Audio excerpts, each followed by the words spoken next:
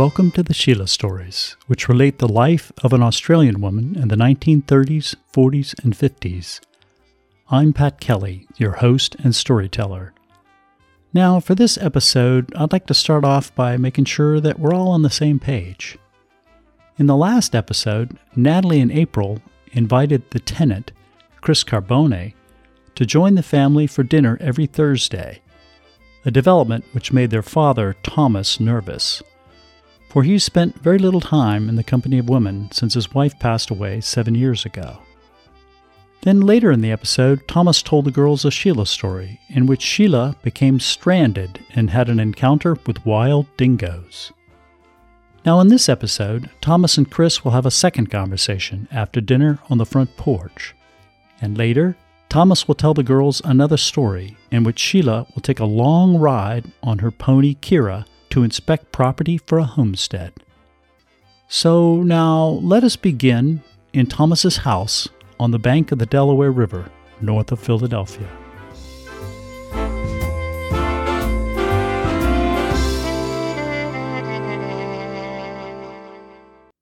I'm sitting at my desk reviewing homework assignments when Chris walks in. "Do you have any fresh ginger?" she asks. She's wearing white shorts and a simple t-shirt with pink and black horizontal stripes. Her hair is gathered at the back.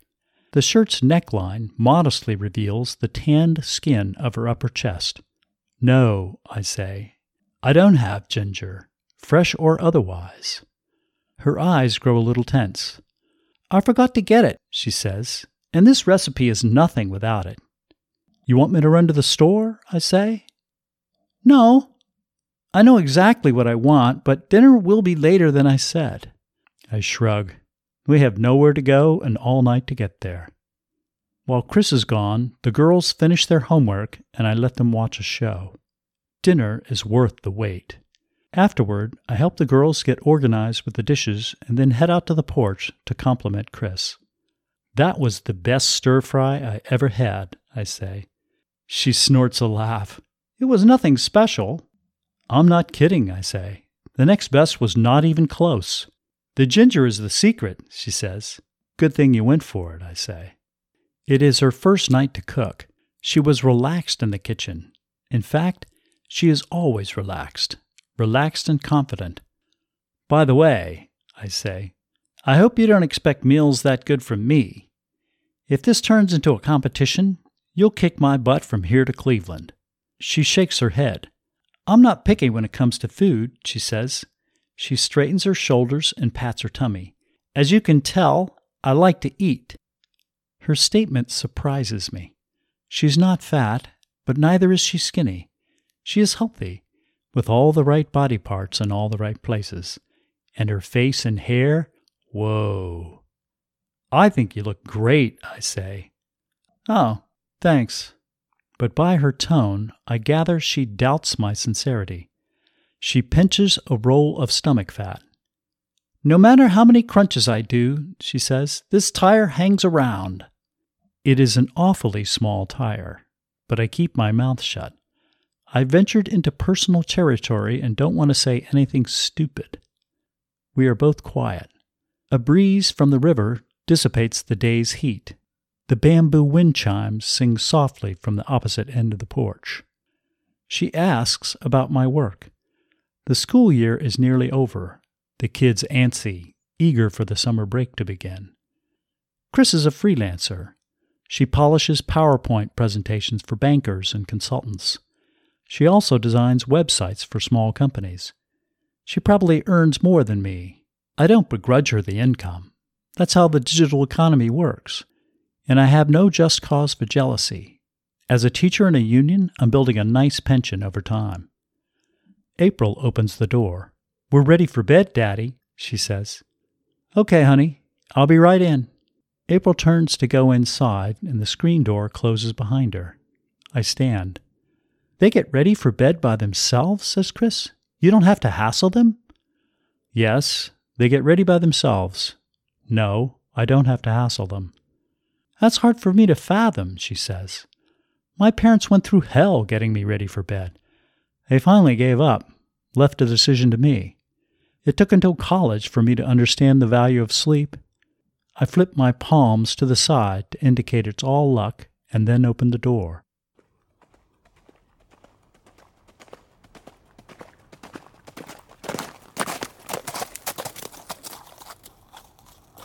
A fast and steady ride. On a January morning in 1939, Sheila rose early and went to the window to check the weather. A welcome breeze came through the opening. The sun had begun to crest the horizon, and not a single cloud marred the sky. A rooster crowed to let everyone know he could. She decided on the spur of the moment to explore a new section of Western Downs. After dressing, she went downstairs to make tea. An hour later, she had hitched the horse trailer to the truck and loaded Kira inside. Tom walked up. "Going for a ride today?" he said. "Yes," said Sheila, "unless you need me here." Tom shook his head. "Not today, but we will tomorrow. David wants to attend a dairy cattle auction in Dalby." "Excellent," said Sheila. "I look forward to it." "You scouting for more land?" asked Tom. "No," said Sheila. "I'm headed out toward Tara." "Do you think we need more land?" Tom pushed his lips out in thought and then said, "Every time we've gotten a handle on working what we have, you've bought more land. I've grown used to it." She nodded. They'd increased their holdings from 400 acres to 12,000. She'd always craved more land, but lately she'd begun to think they had enough. Even so, she said, "Maybe you and I should inspect some properties when Colin comes through. We might manage another loan soon." That brought a smile to Tom's face. He loved to explore new lands. "Be careful of the storms today," he said. "What storms?" He searched the four corners of the clear sky. "Yeah," he said, "it'll rain good this afternoon." "I'll listen to Kira," said Sheila. "She has a good nose for bad weather." 10 miles west of Tara, the land flattened out. It would take a while longer to reach the spot she wanted to see. Along the way, she thought about Colin. He stopped by to see her every time he came to Darling Downs, and they never skipped a dance in Toowoomba. She missed him when he was gone. He made her laugh. He was 8 years older, but she didn't mind the age difference. He had told her he wanted to have a big family. Why had he said that? Did she want to have a big family? Would he ask her to marry soon? And what would she say if he did? She had lived in Darling Downs for 4 years. Was she ready to settle down for good? There were other questions to ponder as well. Worldly questions. What would happen with Japan? The Japanese had invaded Manchuria 8 years earlier and now controlled huge swaths of territory in China. Editorialists said they had an insatiable appetite for expansion. Some believed they intended to invade Australia. Sheila had wrestled with these questions for months.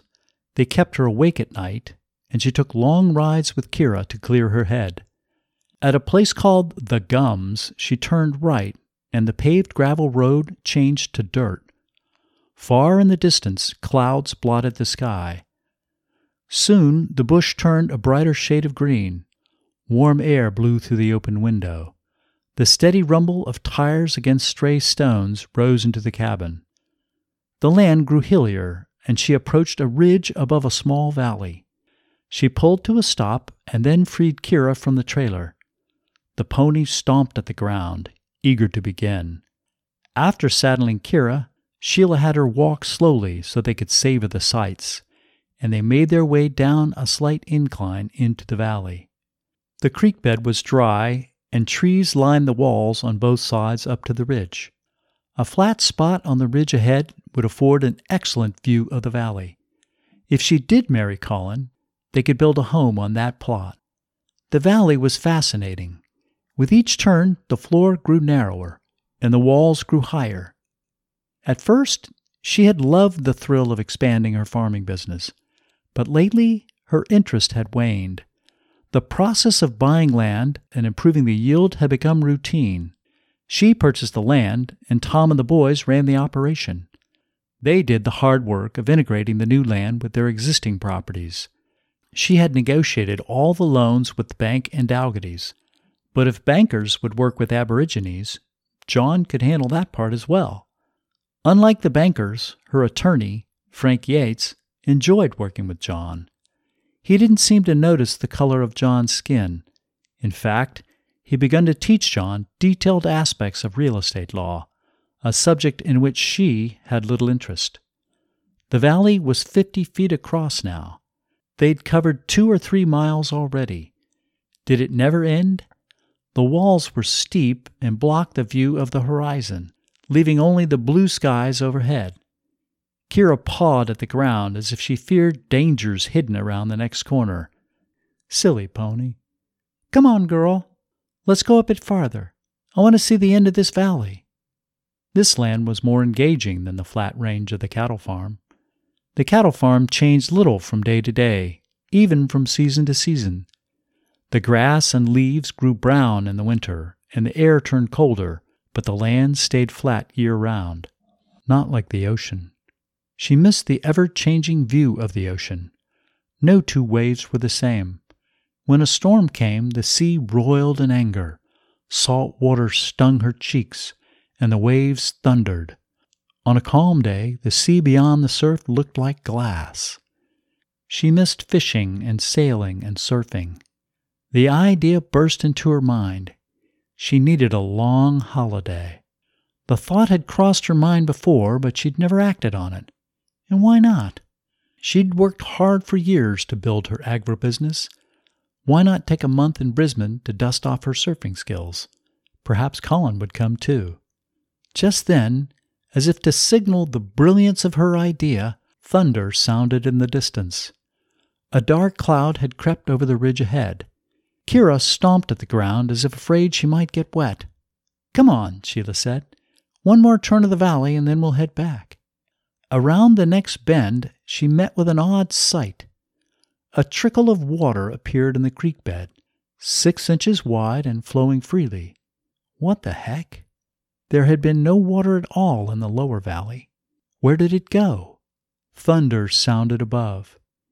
Kira whined in fear and stopped, unwilling to move another step forward. A lightning bolt flickered down from the black clouds and the sky roared. Farther up the canyon, the rivulet ran thicker, faster, and angrier. As if by instinct, Kira turned back toward the entrance of the valley. Sheila glanced over her shoulder. The trickle had grown into a stream 2 feet wide. The water touched Kira's hoof, and she jumped to higher ground. No! Oh no! Sheila thought. Thunder clapped again. Flash flood! Water rushed at them from the canyon, and Sheila kicked Kira's thighs. Terror struck the pony's eye. Sheila leaned to say, Steady, girl. A fast and steady ride. 6 feet wide, the stream raced ahead of them. Kira cantered. Sheila steered her around the rocks on the trail. Water a foot deep covered the creek bed now. The sound of it crashed against the valley walls. The water reached Kira's hooves. Behind them, a river appeared around the corner. It would carry them away. Her chest hurt.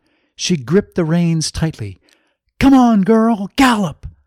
Kira's hoofs splashed and splashed. The valley grew wider, but the river came faster. They must ride another mile to get clear of the flood. Sheila leaned down and yelled, Faster! We both want to live! The river crashed against boulders and flew up in her face. Kira ran through water a foot deep. Sheila tried in vain to see the rocks ahead. Only luck could save them now. The ground rumbled with the force of the water. The river was deeper 100 yards back, and if the wall of water reached them, they would drown. The water rose to Kira's thighs, but she galloped on, fighting, dodging the boulders. She breathed hard, loud grunts of effort, and they sped down the canyon. Kira lost her footing. The water floated the pony downstream, and she began to swim. Sheila struggled to hang on, her feet slipping from the stirrups. Water soaked her clothes and misted her eyes. She grabbed the saddle with both hands. There! Up ahead! The valley walls widened. The torrent slowed as the land flattened. Kira's hooves found their footing and she lunged against the river. Sheila clambered back into the saddle. The water rushed over the sides of the valley and into the flat land beyond. Kira ran to one side until they were clear of the water, and then she slowed to a trot, her lungs heaving. Sheila's heart beat so hard she could feel it in her chest. She rubbed Kira's neck. Good girl. Good girl. They walked slowly back toward the truck.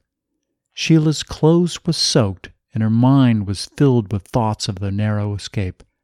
She relived the drama over and over. Gradually, her heart rate and breathing slowed again, and she turned to survey the horizon. The skies were blue ahead, the land dry, not yet touched by the coming storm.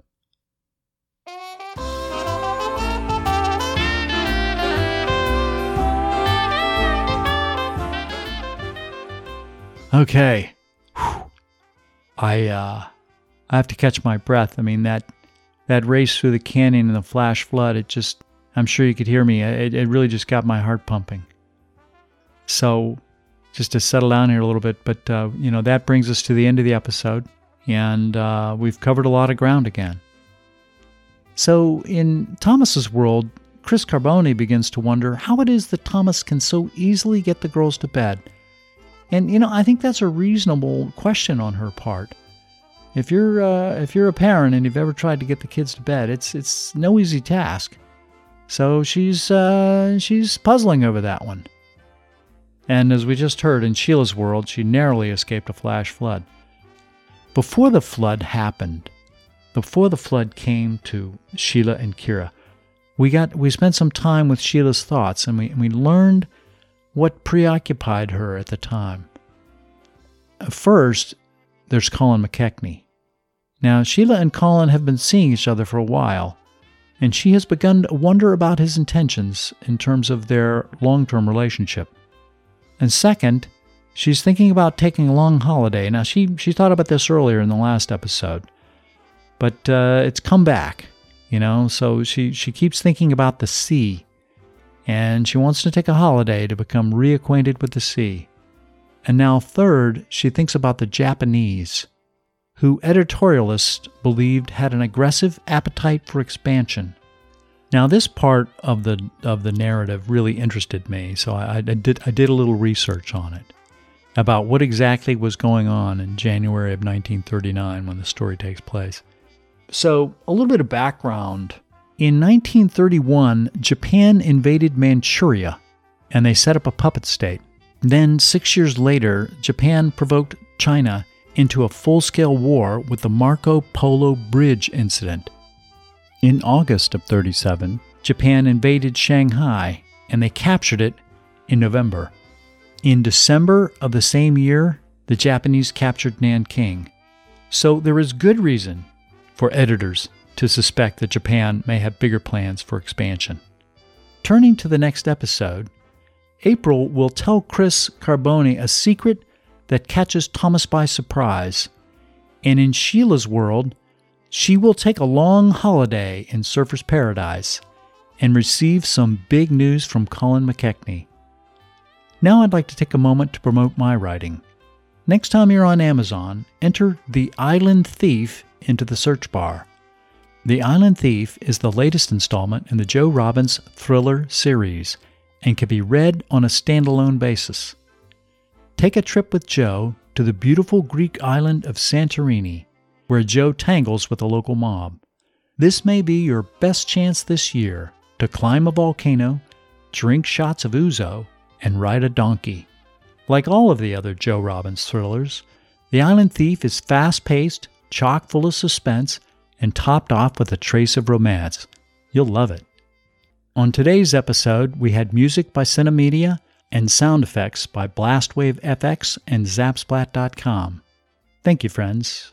I'll be back soon. Bye now.